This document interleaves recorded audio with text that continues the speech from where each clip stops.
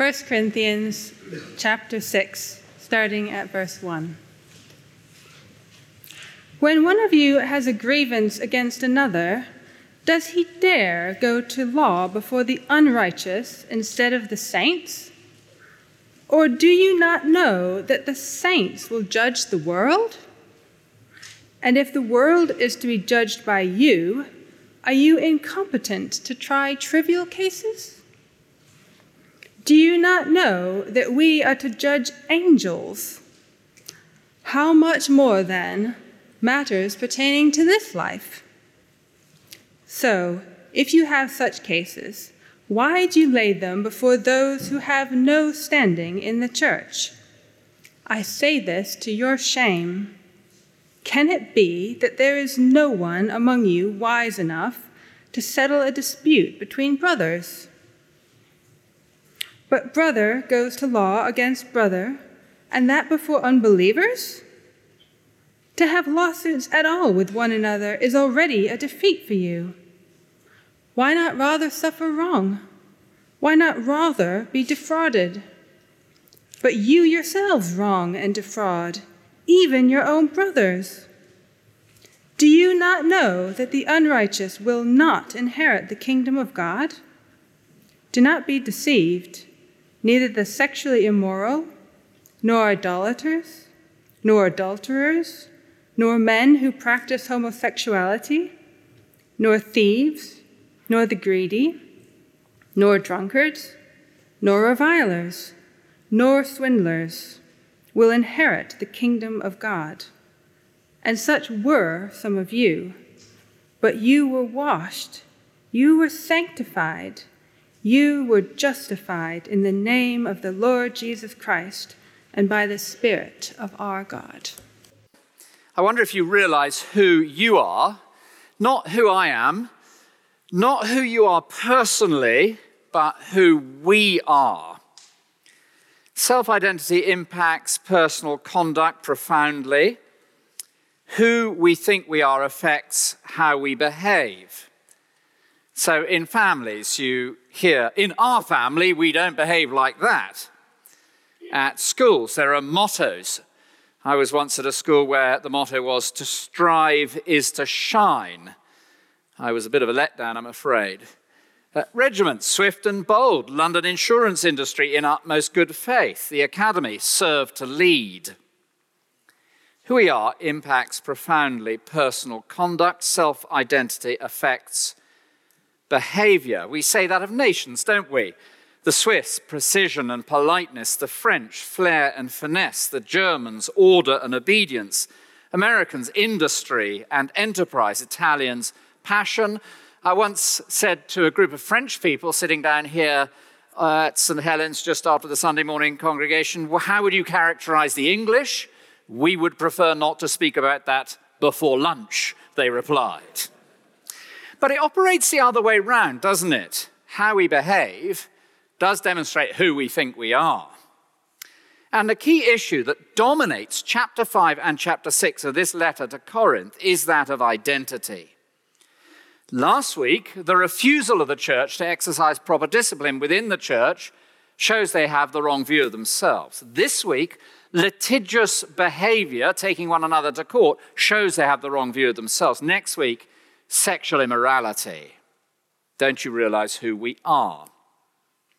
If you like a key verse that really sets up this week and next, it's there in verse 11.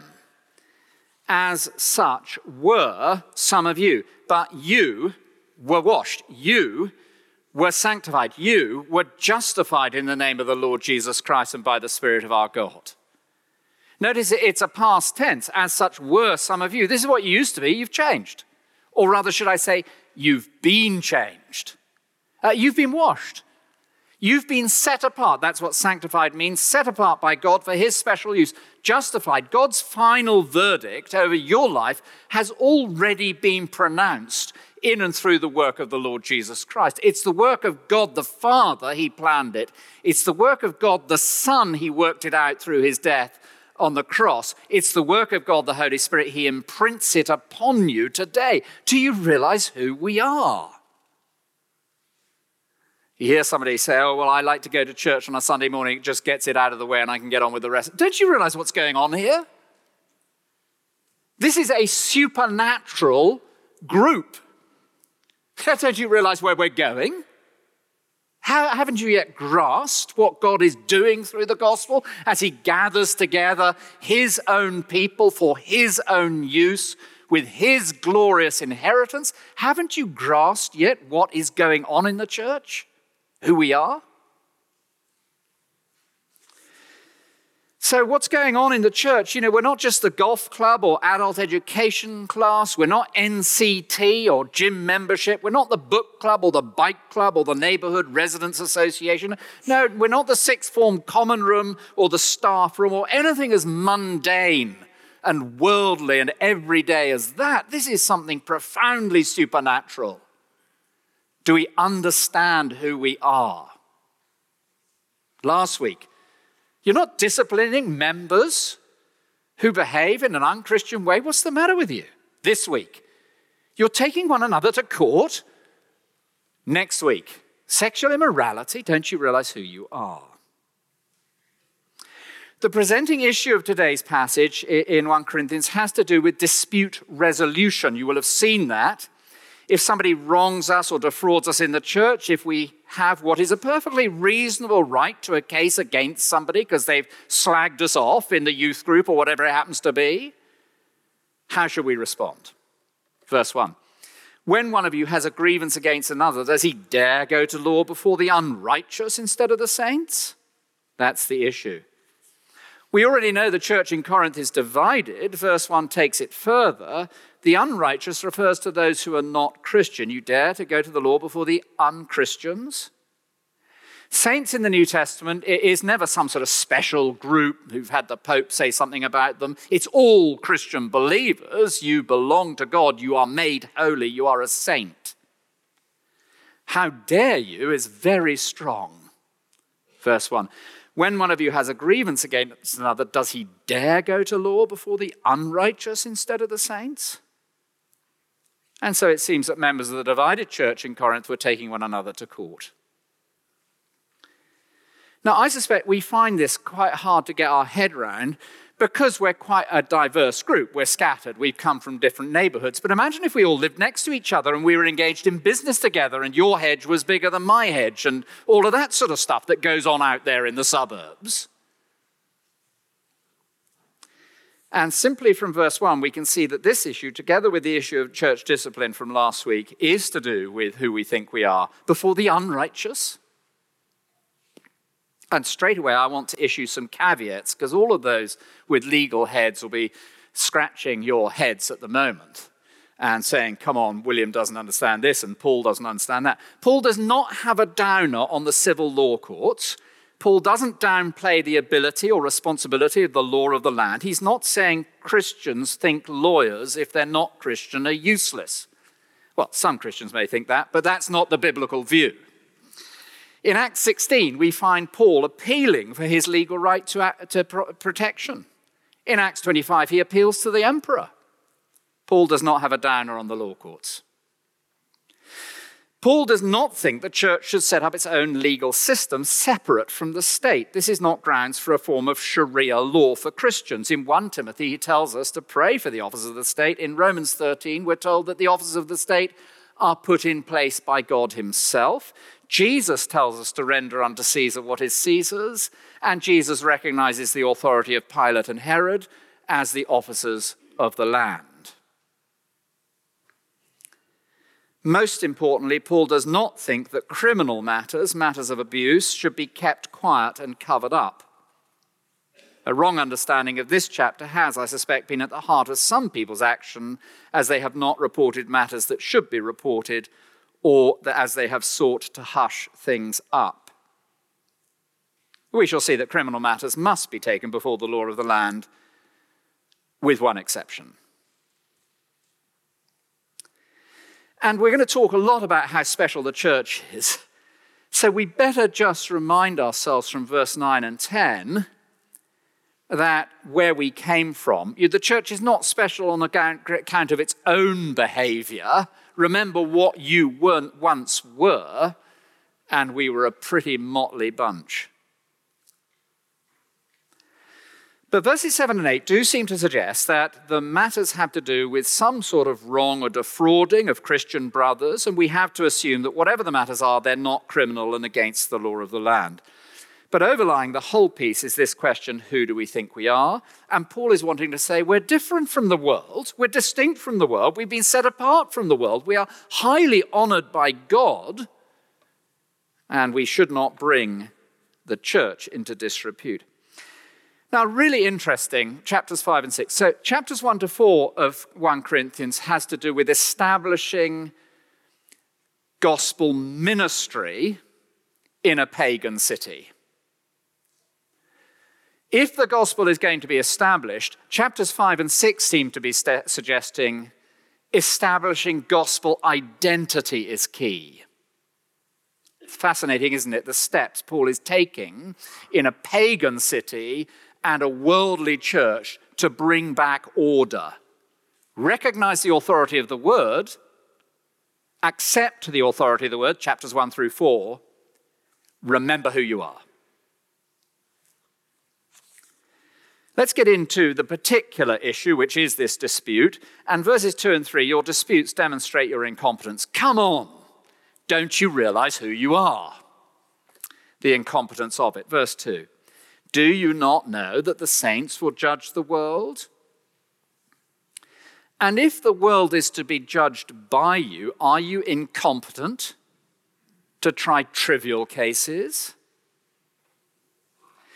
Immediately, Paul reminds us of the eternal responsibilities of Christians, which will be yours at the end of time, and mine.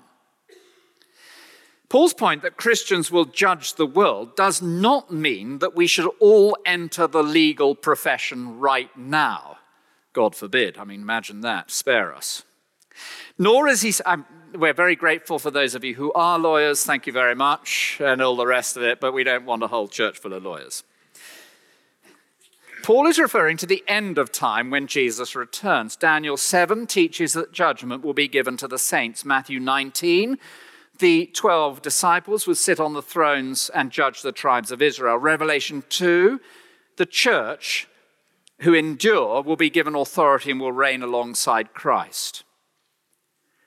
The precise nature of how believers will sit in judgment on the world is unclear. People have made various suggestions about how the angels will be judged by the church. Probably they are the fallen angels. The overall point is straightforward enough. You and I are princes and princesses. We've been adopted by no less than King Jesus. He reigns. You've been washed and sanctified and justified. You have an inheritance with him. You're a royal priesthood, a holy nation, a people for the Lord's treasured possession. He will set us in praise and fame and honor high above all the nations that he has made, Exodus and Deuteronomy. Genesis 1, Adam, the first man, had dominion over the earth. New creation, new humanity will have dominion under Christ over the new creation. Don't you realize who you are? This is very biting for the Corinthians, who we saw a couple of weeks back think they'd already arrived, already you're kings, already you're rich, already you have all you want. Well, they will be kings and be rich and have all they want. But at the moment, Corinthians, your behavior as you take one another to court like this demonstrates you really haven't understood who you are at all.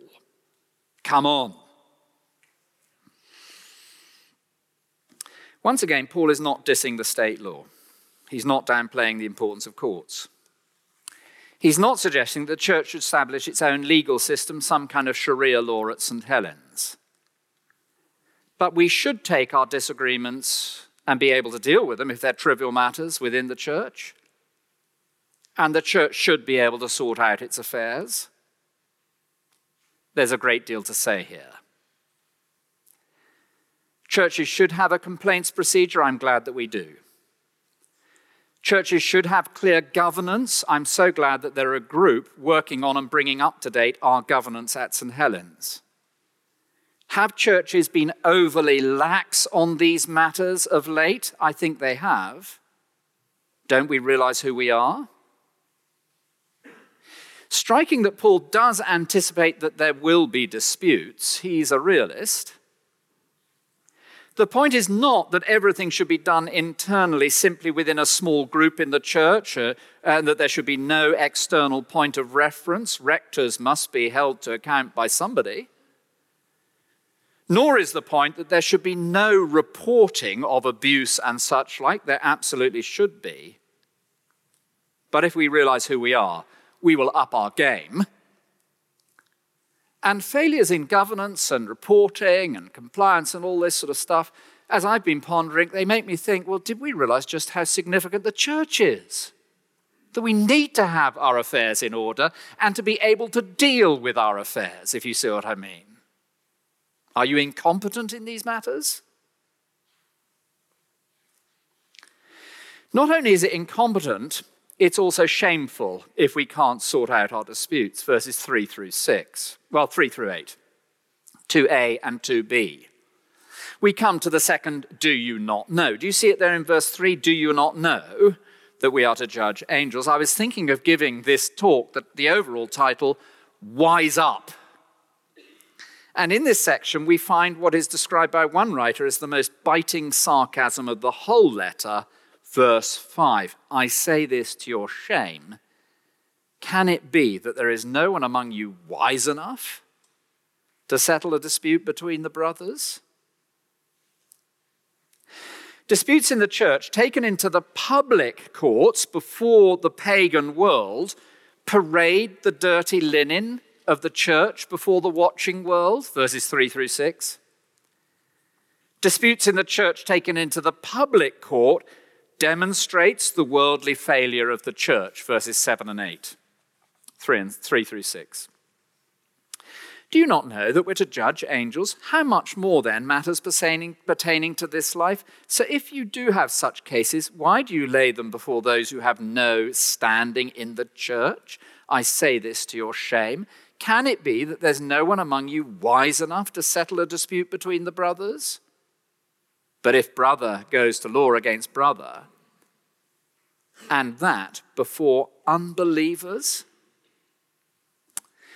Now, once again, Paul is not questioning the ability of the judges of the land to settle matters. What he's saying to the church is, why are you parading your failures before the law of the land? He has in mind the church's reputation. And therefore, we need to be very, very careful indeed. Because I suspect misunderstanding of these verses, careless application of these verses have caused failure of churches when it comes to matters that ought entirely properly and for the good of the people involved to have been dealt with by criminal courts. Physical abuse, sexual abuse, emotional abuse, neglect, domestic violence, financial abuse, slavery, discrimination. There are laws against such things. And people have turned to verses such as these and assumed that they apply to every matter in the church's life, including criminal matters.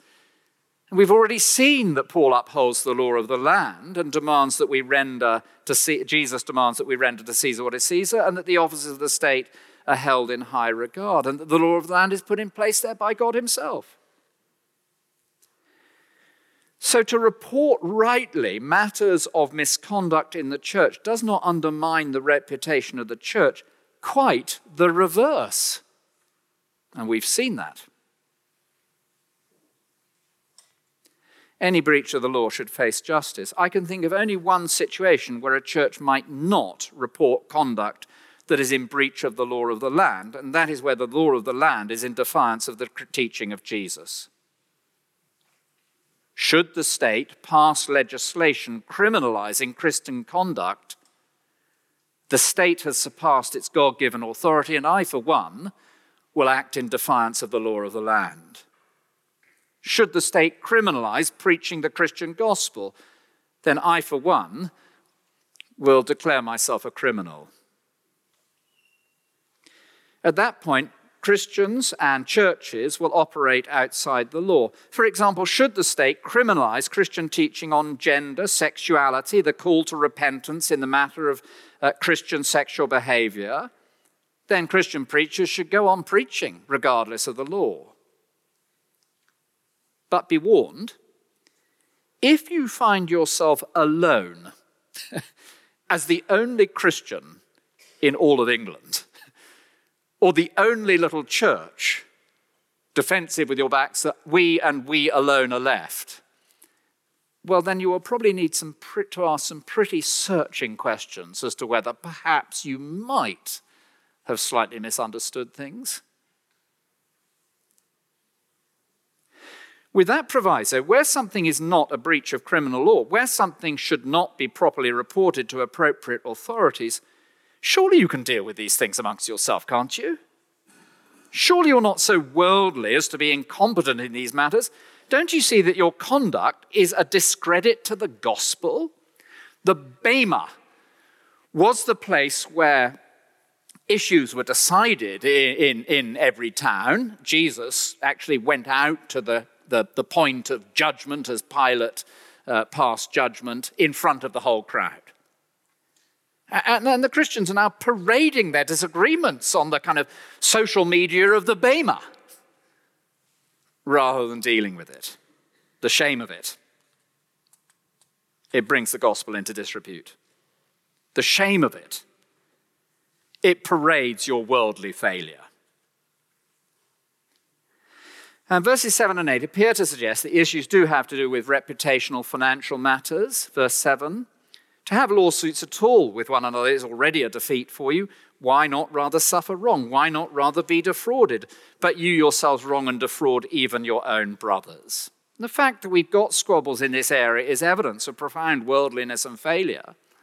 And the fact that we can't sort them out between two Christians is further evidence of worldliness and failure. And verses 7 and 8 challenge us at the deepest level of our pocket and our reputation. Will we be prepared to be slighted?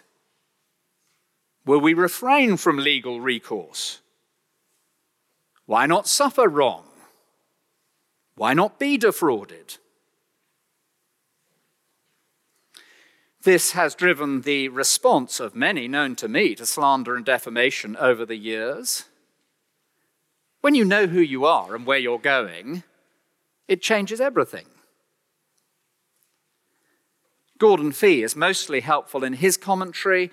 He says there is need of deep reformation and a genuine overhaul of our value system in these verses, because most legal acts are predicated on rights and pursuit of property.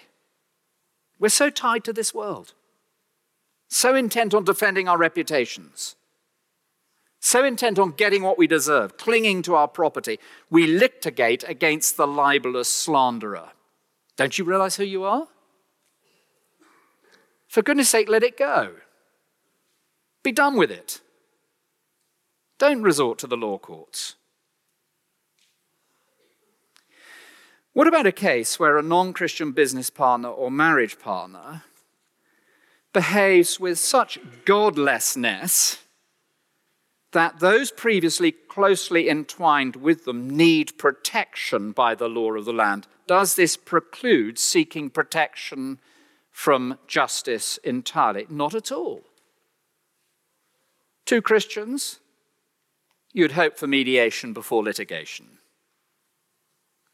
There have been instances here in the city where Christian business partners have had disagreement and one or other has simply walked away. One individual then selling his house in order to downsize because he was confident of who he is in the Lord, and the size of his house didn't matter. Does this mean that the Christian will seek mediation before litigation? Surely. Does this mean that two Christians in St. Helens might ask a pair of senior Christians to help them sort out a dispute? I certainly hope so. Does this mean that abuse of any sort should not be reported? Absolutely not. Does this mean that churches should ensure their own complaint procedure are in order? Certainly yes. Does this mean that where churches do have proper complaints procedures and recourse to just resolutions, we should trust them? Absolutely.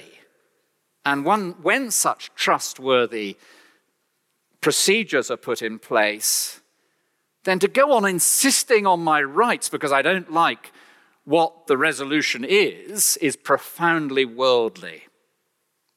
Some of the most vocal have such a low view of the church, they have brought the church appallingly into dreadful disrepute in these matters. That brings us to the final point, the denial of it.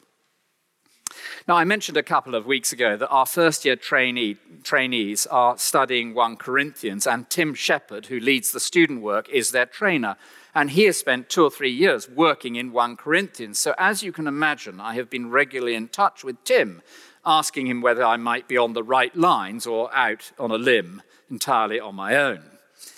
And I suggested to him earlier this week by text that the Corinthians don't seem to grasp who they are. He responded, thankfully by text, because a long email would have been a pain, he responded that he thought it was slightly more nuanced than that. It usually is. The issue, he said, and this was profoundly helpful, is not simply the exalted status of the church given by God. It is the exalted status of the church given by God as distinct from the world. Don't you realize who you are, distinct from the world now? Stop taking one another to the courts of the land, the incompetence of it. Stop taking one another to the courts of the land, the shame of it. Stop taking one another to the courts of the land, the denial of it. Paul's logic in 9 through 11 is that the very godlessness of disputes in verses 7 and 8 and the godless behavior that causes people to go to court, all of it denies the radical transformation that should have come about in the people of God through the gospel. Don't you realize who you are? And the as such were some of you in verse 11 implies and expects transformation. You can see the emphasis on God and his work. You were washed, you were set apart, you were justified. It's there. All 3 persons of the Trinity are involved. The Father plans it, the Son works it out on the cross, and the Holy Spirit now is dwelt within you, and he has washed you, sanctified you, set you apart, justified you. Don't you realize who you are? Don't go on behaving as you used to, is what he's saying. At the 10 o'clock, there's always a children's talk that goes through the passage that the preacher is about to speak on. Jenny Davies had a magnificent illustration of verse 11. She had a little toy truck driver, and it was buried in a mass bowl of porridge and Marmite and other filthy things that children wouldn't like, but that were nonetheless edible. They came up and tasted it. There's something buried in here. She took this little individual out and then washed it with one of the children. The Lord has hosed you down. She didn't quite put it like that, but you were washed. And now she put it back in his truck because he's got a special purpose, set apart for a particular purpose. You've been set apart to bring glory to God. And the Holy Spirit has declared the final verdict of your life over you already through the finished work of Jesus on the cross. You were washed. You were set apart for the glory of God. You were justified by God the Father through the work of God the Son on the cross, imprinted on you by God the Holy Spirit who now dwells within you. Don't you realize who you are? And so the very behavior that continues in the church, the worldly church of Corinth, that gives rise to these disputes, is evidence of a profound failure to understand what the church is, who we are. God's treasured possession with an inheritance in his new creation. We'll come back to verses 9 to 11 next week, but I hope you begin to see what Paul is demanding in Corinth for us in St. Helens and across any churches that might emerge in our now pagan British nation. First, we need the ministry, the authority of the word, and an acceptance of it. Then we need a proper understanding of what the ministry achieves. God's own people set apart for him.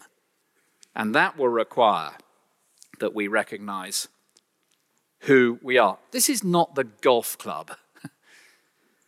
This is not like your gym membership Sunday morning. Oh, I'll go to church on a Sunday, get it out of the way, and then I can get on with the fun of the day. No. This is God's eternal work that is going on for his glory. Don't you realize who we are? This is where it's at. We have been washed and sanctified and justified for him and for his use. Let's pray together.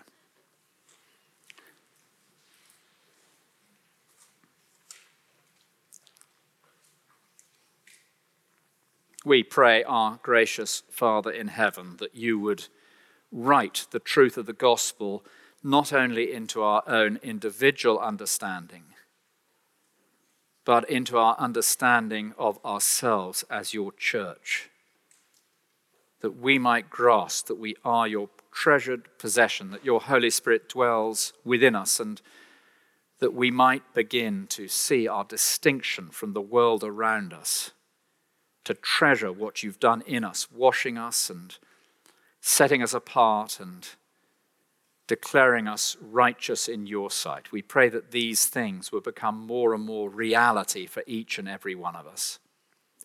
In Jesus' name, amen.